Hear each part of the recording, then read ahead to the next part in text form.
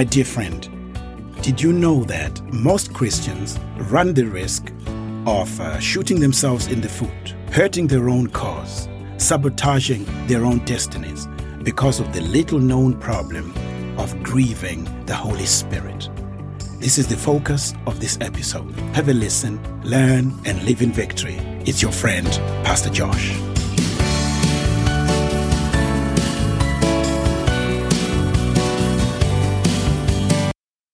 (1 Thessalonians chapter 5, verses 19 to 22).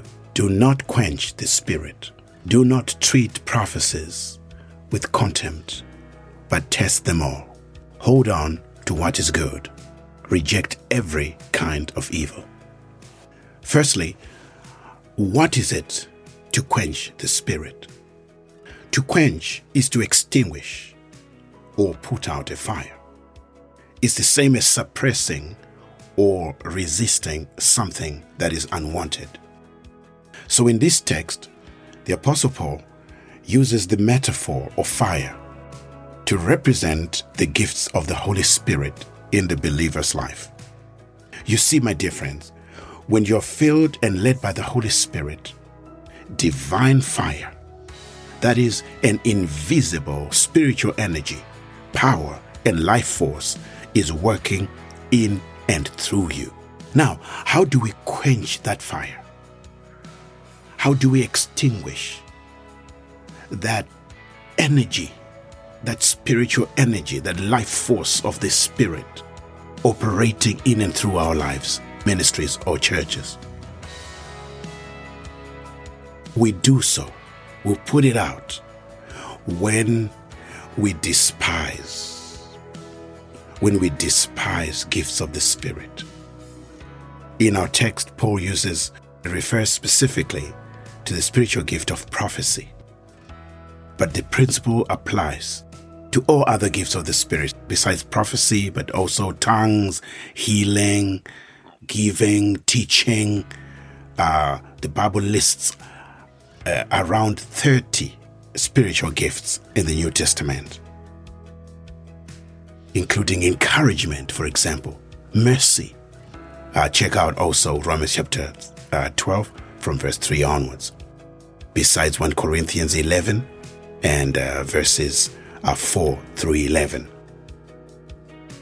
So, my dear friends, we can put out the Spirit, the fire of the Spirit, by our attitude towards the gifts of the Spirit.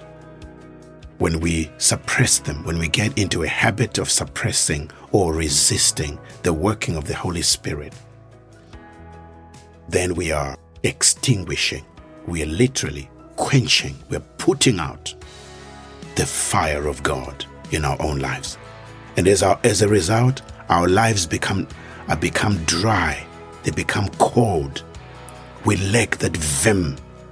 When we relate with other people, when we minister, there is that something that is missing. Our cutting edge is missing. There is a sting missing in our ministry and in our lives because we have fallen into the habit of putting out or resisting or suppressing, that is, quenching the Spirit. May that not be your portion. The next question I want to answer, you have noticed that I started off by asking the question, what? What is it to quench the Spirit? And then I've answered the second question, how do we do that? And we've said we quench the fire of the Spirit when we despise our spiritual gifts. Amen. I pray that that is not your habit. May that not be your habit. If you want to be an effective, a cutting-edge Christian, mind the habit of extinguishing the fire of the Spirit by despising spiritual gifts. Now let's answer my third and final question in this study. The question, why? Why do genuine believers end up doing such a terrible thing? Why on earth do good Christians find themselves quenching, putting out, extinguishing the fire of the Holy Spirit? Today we'll have a look at just 4 reasons. Sometimes it's due to ignorance. Christians, God-fearing people can sometimes just put out the fire of God unknowingly. Secondly, another reason is some people experience they endure some negative experiences to do with the Holy Spirit's gifts. You might have witnessed someone abusing a spiritual gift, maybe someone faking a spiritual gift. I confess that I've done that. Not faking, but I have witnessed people, conjuring up, people faking spiritual gifts, faking tongues, faking prophecy, faking healings. And, that leaves a sour taste in the mouth. It's a terrible thing to witness or even to hear about. And so some people have been so disillusioned by reports, of phony prophecies and tongues and healings and other, gifts.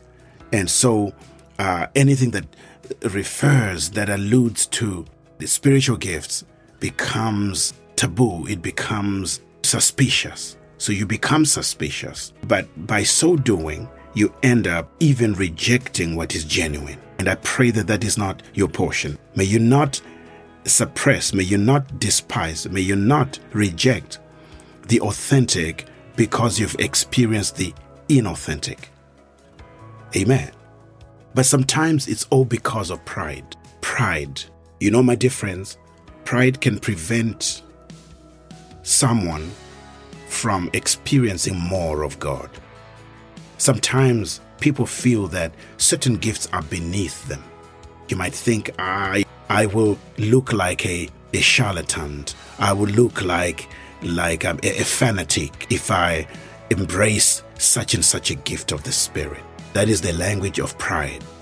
That is conceit. That is arrogance operating in your life when you think like that. And I plead with you, do not be such a Christian who resists and forfeits these wonderful gifts, the wonderful resources that the Holy Spirit has available for every born-again child of God on account of your own pride. Humble yourself and be receptive to every gift, to everything that the Holy Spirit has to offer. I believe with all my heart, the Holy Spirit is something special for you, as much as He's got something special for me. Resources and tools that He wants us to have that will aid us in our worship, that will help us in our ministry, that will help us as we engage with our fellow humans. Imagine being able to interact with others and bring something of God, an energy, an influence, some help that is coming from the Holy Spirit because you're open, you're receptive to His operation in and through you.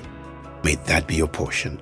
Okay, can I share with you quickly 2 other reasons why sometimes good Christians extinguish or quench the fire of the Holy Spirit in their lives? First of all, I've said the first reason is ignorance.